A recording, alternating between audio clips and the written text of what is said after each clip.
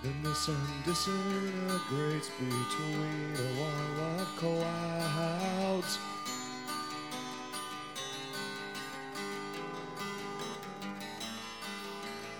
A summer where I winter at, no one is allowed there.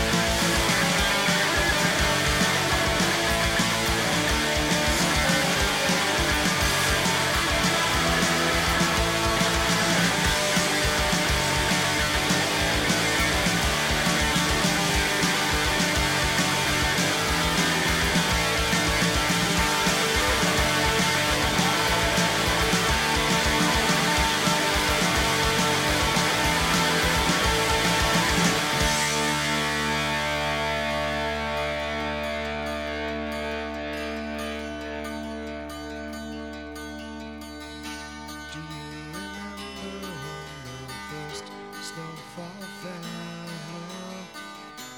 Was that your celebrated summer?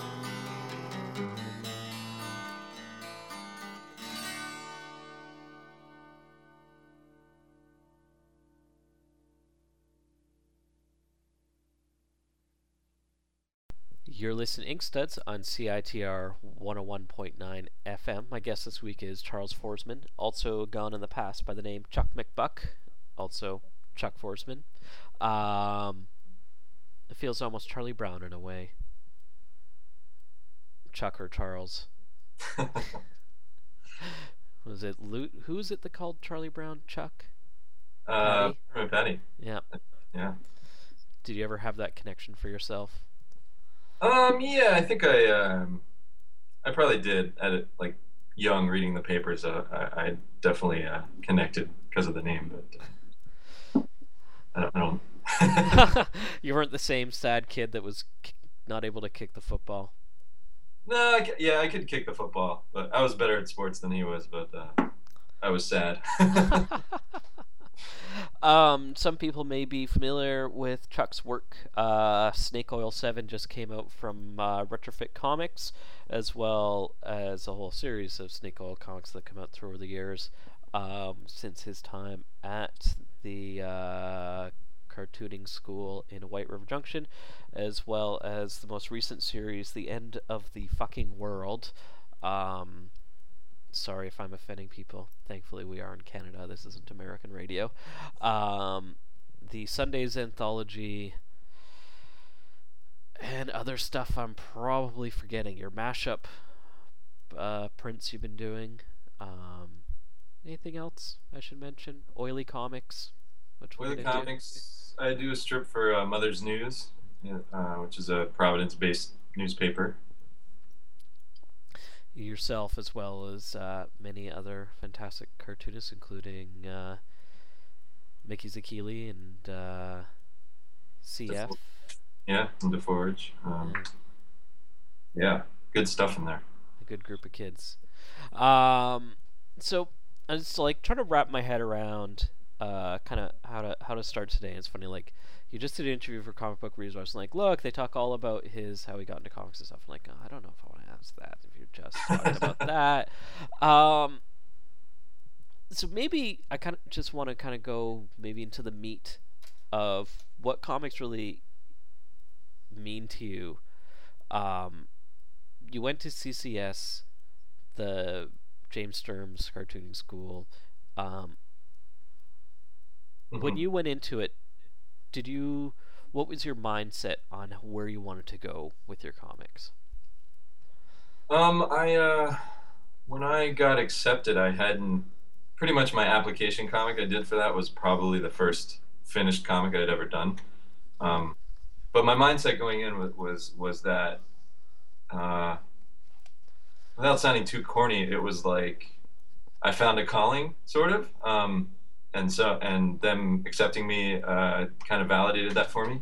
Because I had been, for like 5 years, I had been sort of just like floating around, not jumping from thing to thing, working jobs, and I had recently come back into comics, started reading them again, and realizing that I still wanted to be a cartoonist in some way, and yeah, getting in. So that was sort of it was a gift I was giving myself to have those years at that school, and it was a big opportunity to really make up for lost time, I think. Did you have? Oh, go ahead. No, yeah, I mean, I feel like a lot of people, they I mean, I drew as a kid, but I had a lot of years where I was playing music and doing other stuff. I wasn't really drawing at all. So I felt like I had to make up for a lot of years where I wasn't drawing at all and really work a lot of stuff out. More than just drawing, did you have stories that you wanted to tell and just didn't feel the skills? Yeah, I guess, yeah, storytelling. I did. I mean, I didn't have particular stories. That's sort of what I discovered up there was like what kind of cartoonist I was going to be. I mean, I was interested in all kinds of comics, but I wasn't really sure. I mean, obviously, the more like I was into Klaus and Peter Bagg. Those were my guys. But yeah, that was the thing that I started really clicking was doing sort of improvisational stuff and surreal stuff and that type of thing really was something that attracted me, or that got me going, and I was able to start pumping out a lot more work. And during your time there, Chester Brown was your what was the term they used there? Yeah. Your second year, you have an advisor, and somehow, I was talking to Steve Bissette because everyone has this like summer turmoil after their first year, who's going to be your advisor, and it's probably a bigger decision than it should be. Everyone drives themselves crazy. Who's it going to be? Who are they going to want to do it? And I mentioned Chester Brown to Steve Bissette, who knew him from years and years, and he was like, Chester's really good at analyzing work and telling you what works and what doesn't. And I was like, oh wow, that's really great. And luckily, him and James knew Chester, and they contacted him, and he accepted. So it was pretty cool. But Chester doesn't use the internet, so it was all. I would fax him pages that I was. And then we would talk on the phone, which is great to actually talk to him on the phone. What were some of the tips that he'd given you that helped you with your own work? I guess I mean he was just really good at like I would just send him rough pages, and he would just kind of say, I wouldn't have done it that way, I would do it this way. And that's I mean, I learned best by doing. I mean, Chester definitely helped, but I think just I know I learned best by just doing it and failing. But yeah, and he talked a lot about how he writes comics, and I was really intrigued how he writes. He just does descriptions of every panel on a piece of on a Post-it. And then he'll, he uses like the 6-panel grid most of the time, so he'll just have 6 Post-its on a page, just describing each panel. Yeah. So he can move that around and edit. And I thought that was really cool. I'm curious, like your experience then doing, not doing a lot of comics before at CCS. Were you first year, second year? There, like of classes that went through. Oh yeah, we were the second class. Yeah, we were the second class too. And I mean, you guys were pretty quickly involved in comics community, going to conventions around the place. Your comics made it over here to Vancouver pretty quickly, and I'm wondering how that affects you in the creative process, as far as like you're not getting as much as that kind of, I don't know, that like nucleus time where you're kind of working internal and building your stuff up. Yeah, I think that, I mean, that was definitely my choice. I think I was once I had done a comic that was really like probably the first, Snake Oil One was probably the first thing I was really proud of, and I was willing to share with people.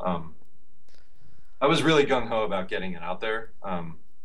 So I feel like that was more of my decision to really to do my best to get it into people's hands. Yeah. But I mean, definitely yeah, I mean, the school definitely those first few years had a lot of attention, and people were wondering what kind of work was going to come out there, and you definitely feel that. And I still get called a CCS kid. A little troubling. I mean, I'm almost 30, and I wasn't, I was 25 when I started there, I think, so I didn't feel much like a kid. Well, I think part of it is also the group of you had a really tight thing coming out of there. Like, there's yourself, Lambert, Ford, yeah, Alex Frost, Kim, yeah, Jeff Locke, Brian Stone. Yeah, I mean, yeah, I feel like, man, yeah, I feel like we got really lucky, and there was a group of us that sort of really, we got really close, and we did Sundays together, and that was like a big thing for us.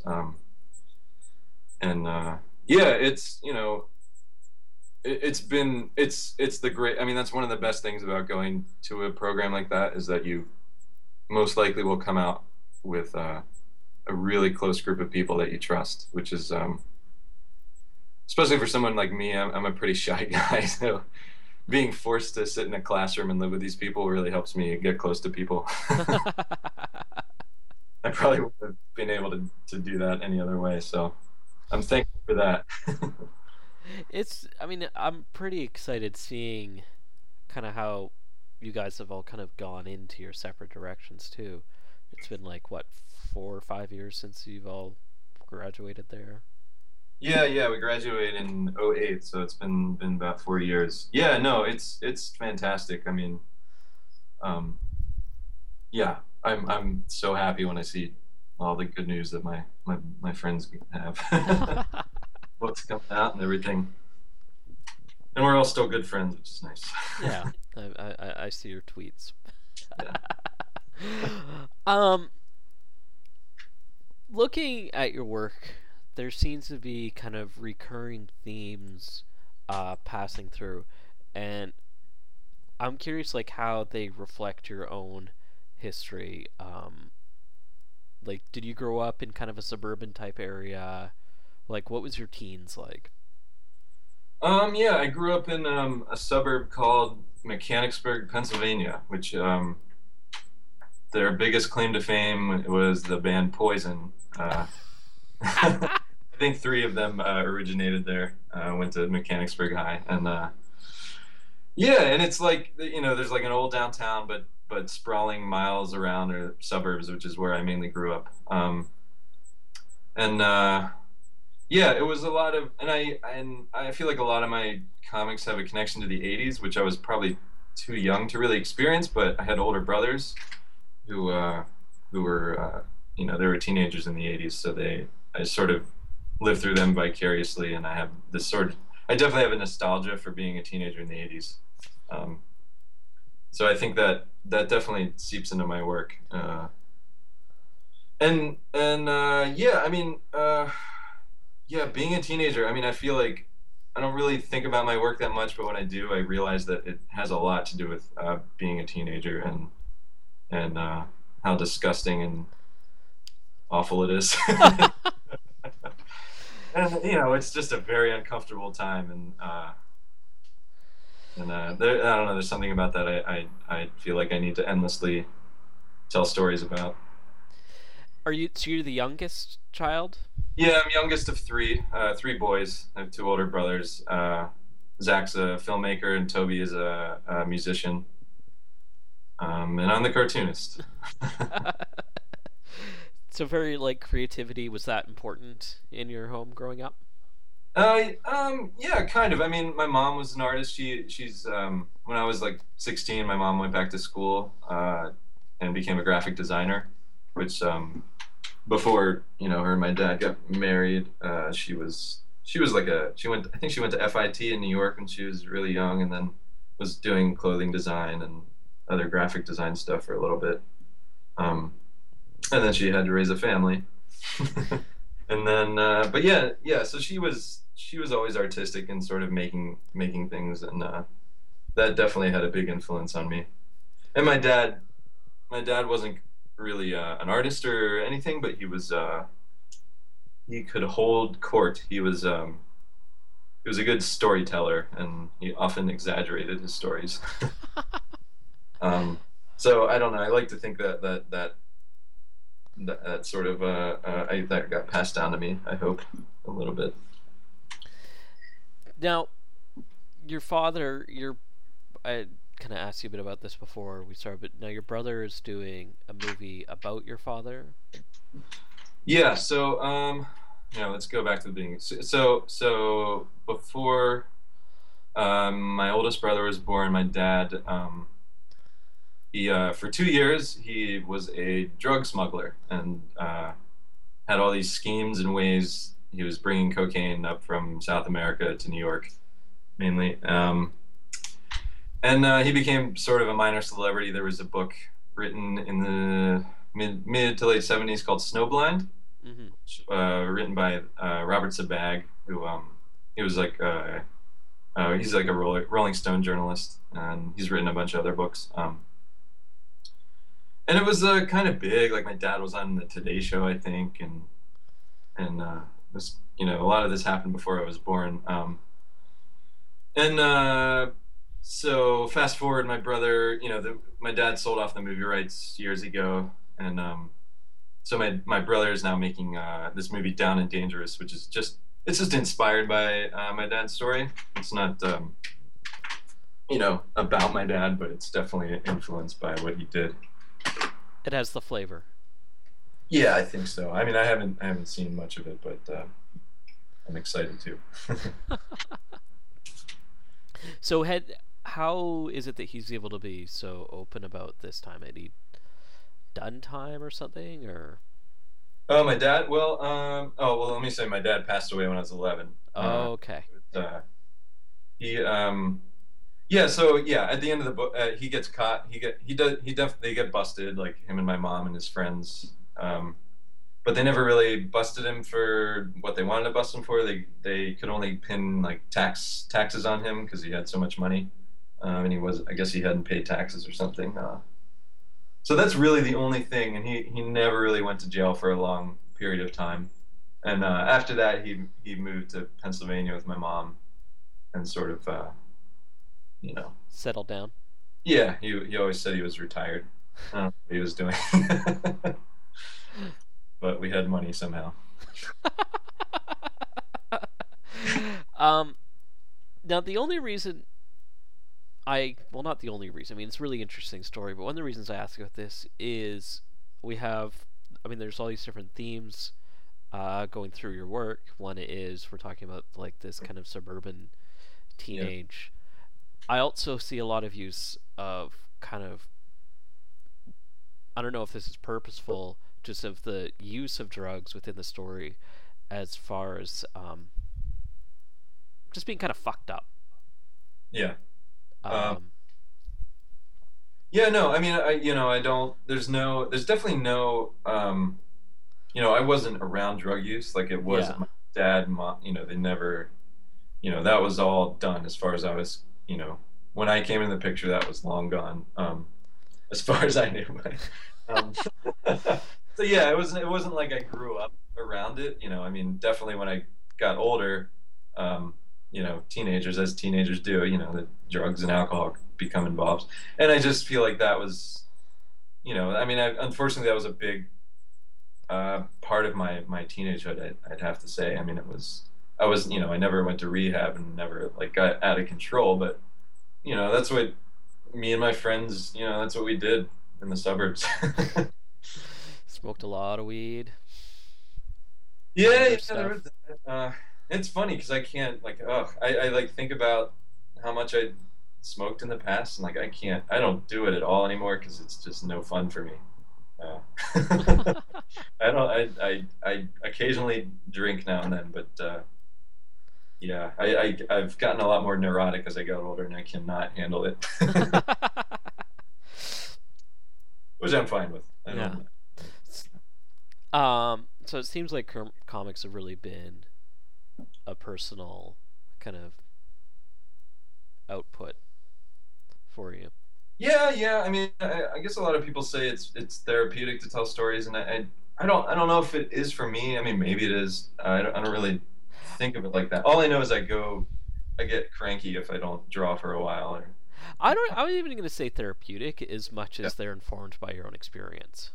Oh yeah, I think definitely. I mean, yeah. I mean, definitely my. So one of the big events in my life was, obviously my dad dying when I was 11, and after that was like my, that was my introduction to how sad the world can be and how people leave and it's awful and there's a lot of disappointment, so I think that definitely informs my work a lot.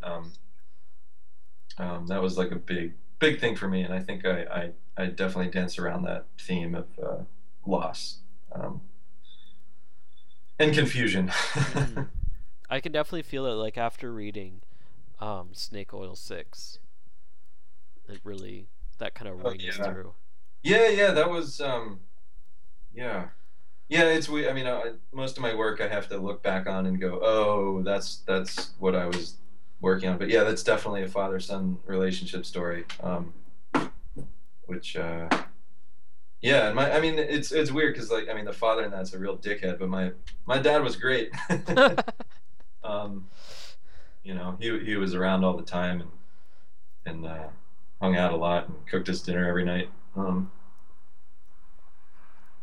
Yeah.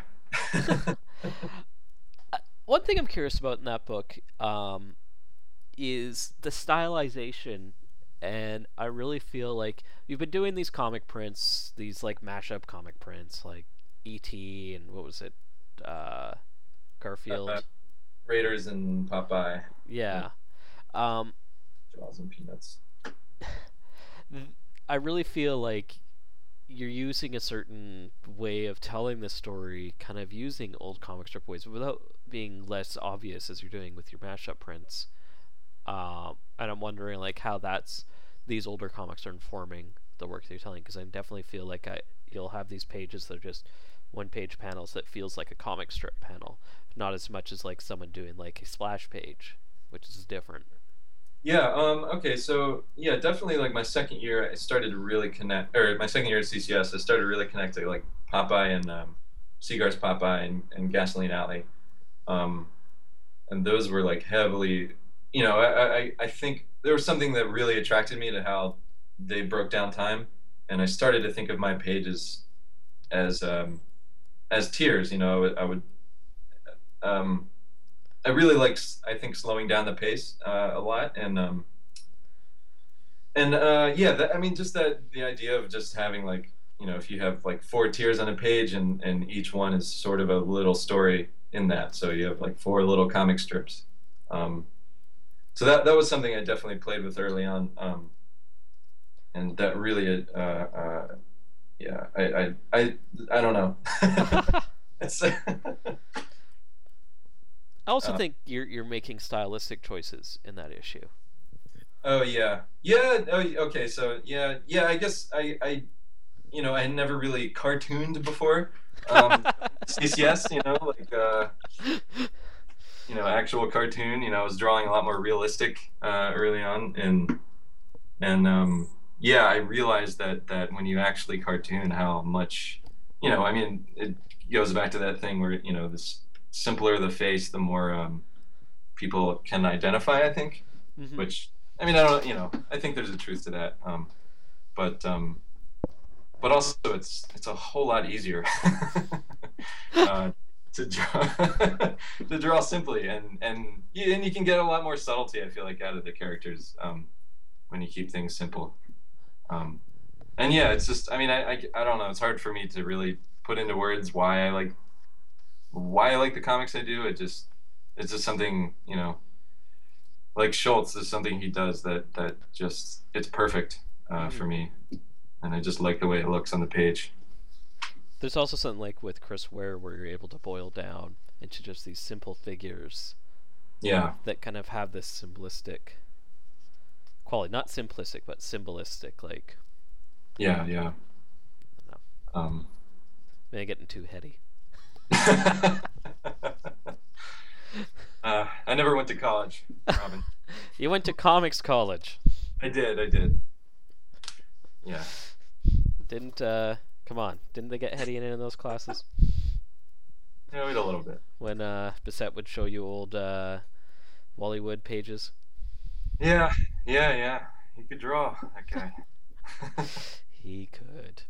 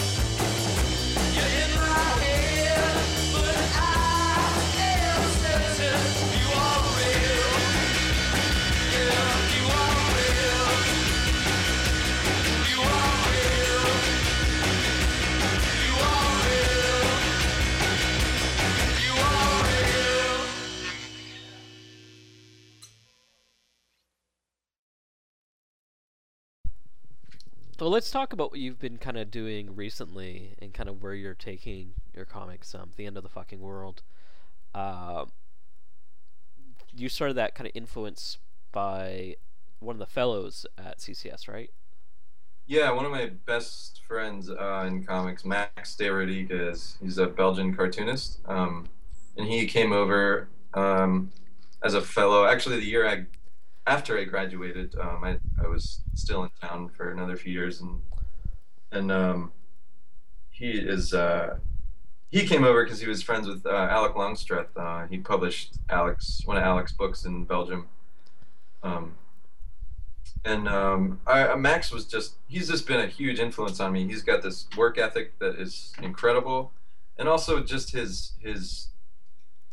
sort of the way he works. He doesn't go, he sort of just tears through a book, and he doesn't go look back very much. I would like come with him like all like, oh God, these old pages look so different, and he's always like, no, just keep going. And he's right, because when in our own work we see the differences that happen a lot more than I think the reader does, and I definitely subscribe to the idea that you get better as you go, and it's not, I don't think it's helpful to worry about old pages and go back and redraw stuff too much. But yeah, Max did this last year. He did this comic Moose. He started it last summer, and on a visit he gave me the first issue, and it was a simple, a quarter of a sheet of printer paper and 12 pages, 8 pages of comics, and he was I could tell he was just having fun. It was just something fun. He was just sort of telling this quick story, and I there was just something about that format, and something about, because I had just finished my book Celebrated Summer, which still is not out yet. But those are big pages and like 12 panels on a page, and it was very labor intensive, and I wanted to do something fun. So that's kind of how I start. That was the mindset of The End of the Fucking World when I started that. Mm-hmm. Yeah, and then it sort of, and then I decided to keep doing it monthly, which has been really great. I think people really respond to that too. The regularity at which it comes out. Well, there's a regularity, and then there's also the price. Yeah. Yeah, it's $1. That was the other thing, because it was like, I like the idea of, I still kind of romanticize the idea of comics being a throwaway sort of thing. So making a $1 comic, black and white, photocopied, was really attractive to me, and the stakes were low, and I think that kept my own expectations. It sort of threw them out the window a little bit. It didn't feel like a big important project, and so it kept it fun and loose. Which is funny, because it seems like it's the work of yours that people have been connecting with the most so far. Yeah, and it's always that work, right? It's always the I feel like if you can get yourself to have fun and draw, just write for yourself, I feel like that's usually the stuff people respond to. Yeah, I definitely agree with that. Yeah, I feel like people really like it. I've definitely gotten more response out of this than anything else I've done. Financially, doing these cheaper comics, cheaper prices, has it been a better return on investment for making money off your own work? No. I mean, I'm kind of breaking even, but but I am. I'm definitely starting to have it support me. Especially, I've started selling subscriptions to all the Oily comics, which I'm definitely selling at a premium. Which I feel like it's sort of it's my own little fundraiser. I feel like because it's more about exposing other cartoonists I like as well. So I feel like, and people kept bugging me about subscriptions, and I really didn't want to spend the time keeping track of subscriptions for like my books and all the other books I publish, because there would just be, I don't know, I would go crazy. I'm going crazy already. Stuff. So that was why I'm doing the Friends of Oily Comics, where you can subscribe to all the Oily comics that come out. Well, the nice thing is, like, I'm happy with subscription. I subscribe, folks, as should you. Because, like, it's a pain in the ass to remember which issue I got, and so, like, I ordered a bunch, and then I'll fill in the gaps if I miss them at Lucky's. Yeah. But it's just easier now. All right, I'm just gonna get them all and I will check out new folks whose work I don't know that you're going to publish a cheap mini by. Yeah, yeah, definitely. Yeah, that's the other exciting thing to me is that everyone who subscribes will probably see someone new that they haven't seen before, and maybe they'll fall in love with this new cartoonist and follow their work. Yeah, and I realize that, especially coming out monthly, a lot of these books, it's people they'll just miss it, and I hopefully this solves it a little bit. Can you let us know how many subscribers you ended up getting so far? Right now I've got 85 or 86, which is way more than I ever anticipated. You're drawing a lot of membership cards. Yeah. Yes, I am. Are people going for the longer 6 month or the 3 month? Yeah, I was surprised. Most of them are, I'd say 80 or 90% people will get 6 months. So yeah. That was pretty great to see. So why don't we talk a bit about who are the folks you're bringing on with this? I mean, one is your lady friend Melissa Mendes. She's Melissa, my partner in life and housemate, and she was the first one I I talked into doing this. I was like, hey, you should do a monthly mini comic too. And so she started the series Lou, which has been really good. It's about a little girl and her family, and her heavy metal brother, and it's pretty autobiographical. There's definitely going to be a lot about this dog that she had in real life, Sammy, who she tears up whenever she thinks about in real life. Yeah, and it's definitely, and we just recently moved back we're living in the house she grew up in.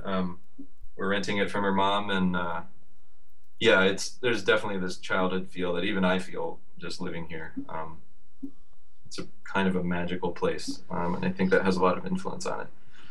And so yeah, there's Lou by Melissa, and there's I asked Max if I could publish his series Moose in America for him, and so those were the first two.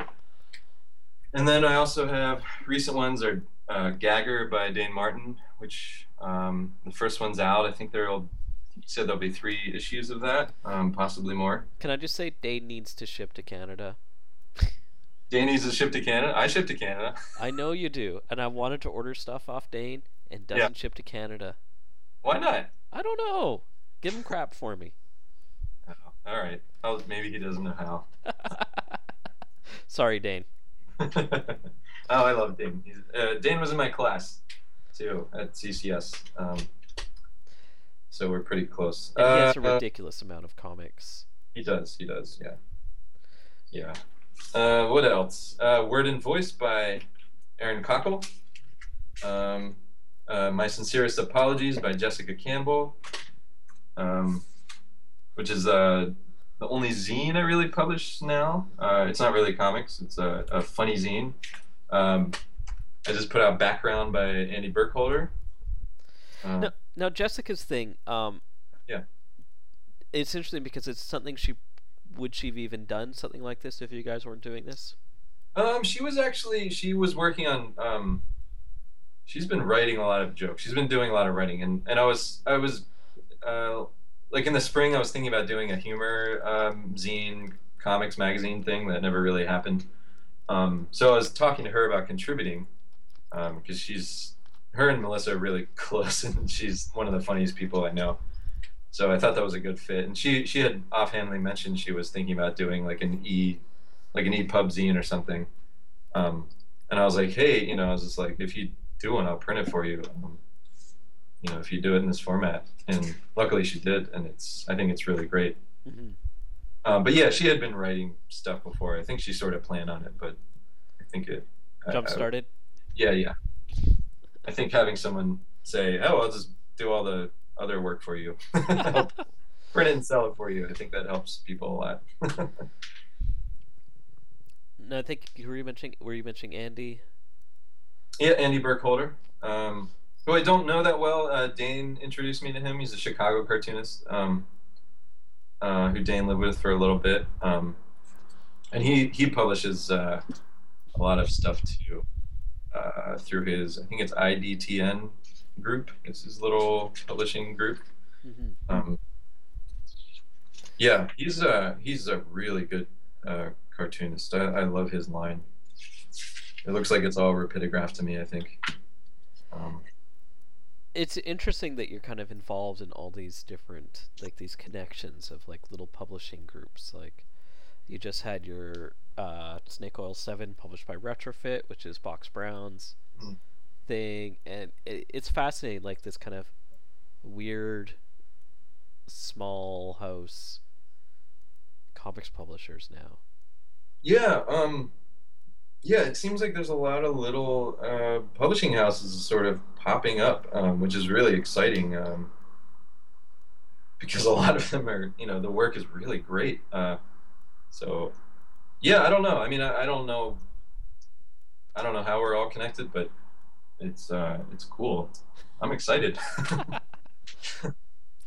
You mentioned on the membership, you're also gonna have minis by DeForge and Zetwalk and Sammy Harcum.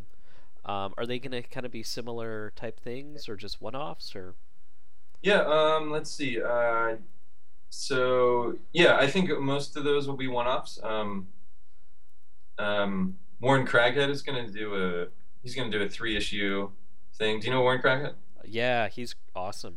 Yeah, I'm doing an anthology that he did something for. Oh, great! Yeah, yeah, he's gonna do this sort of 3-issue meditation on surfing, which I'm really looking forward to. I think that's gonna be like 3 issues.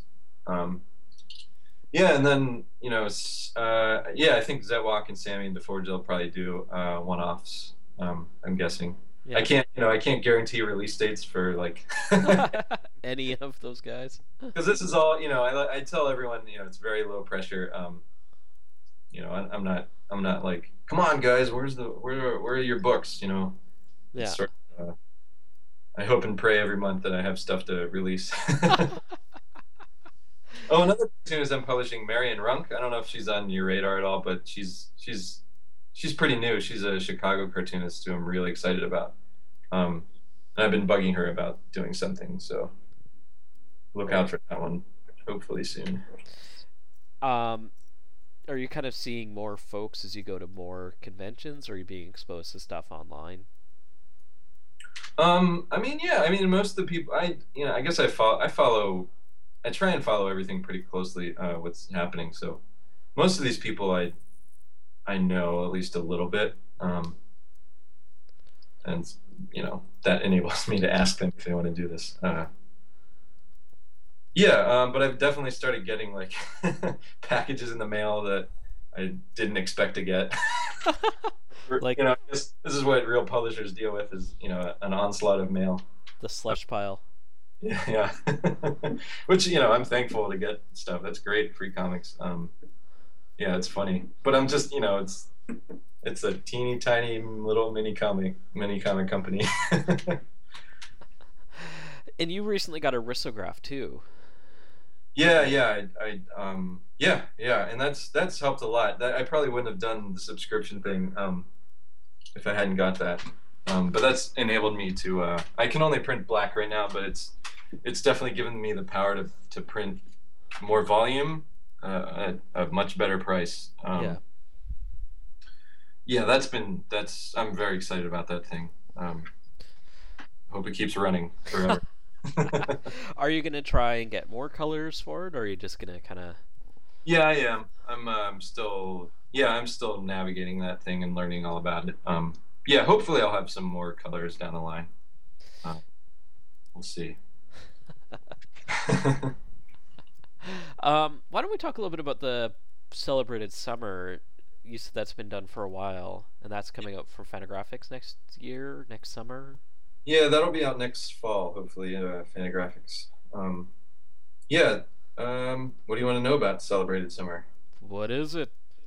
I think it's about 65 pages. It's do you remember that mini I did called Wolf? It was like Snake Oil 5, I think. I do, and I was looking for it and I couldn't find it in my Okay. stuff Well, to read for yeah, TV. that one was about. That was a very short mini about a kid named Wolf, who lives in the suburbs, blah blah blah, and works at the mall. And so Celebrated Summer is a sort of a longer story with him and his friend Mike. And the quick thing is that it's basically just one day it's like the last day of the first day of summer, last day of school, and they decide to take acid and drive to the beach, um, which is sort of based on a real life thing that happened to me. And so yeah, it's just like these two friends.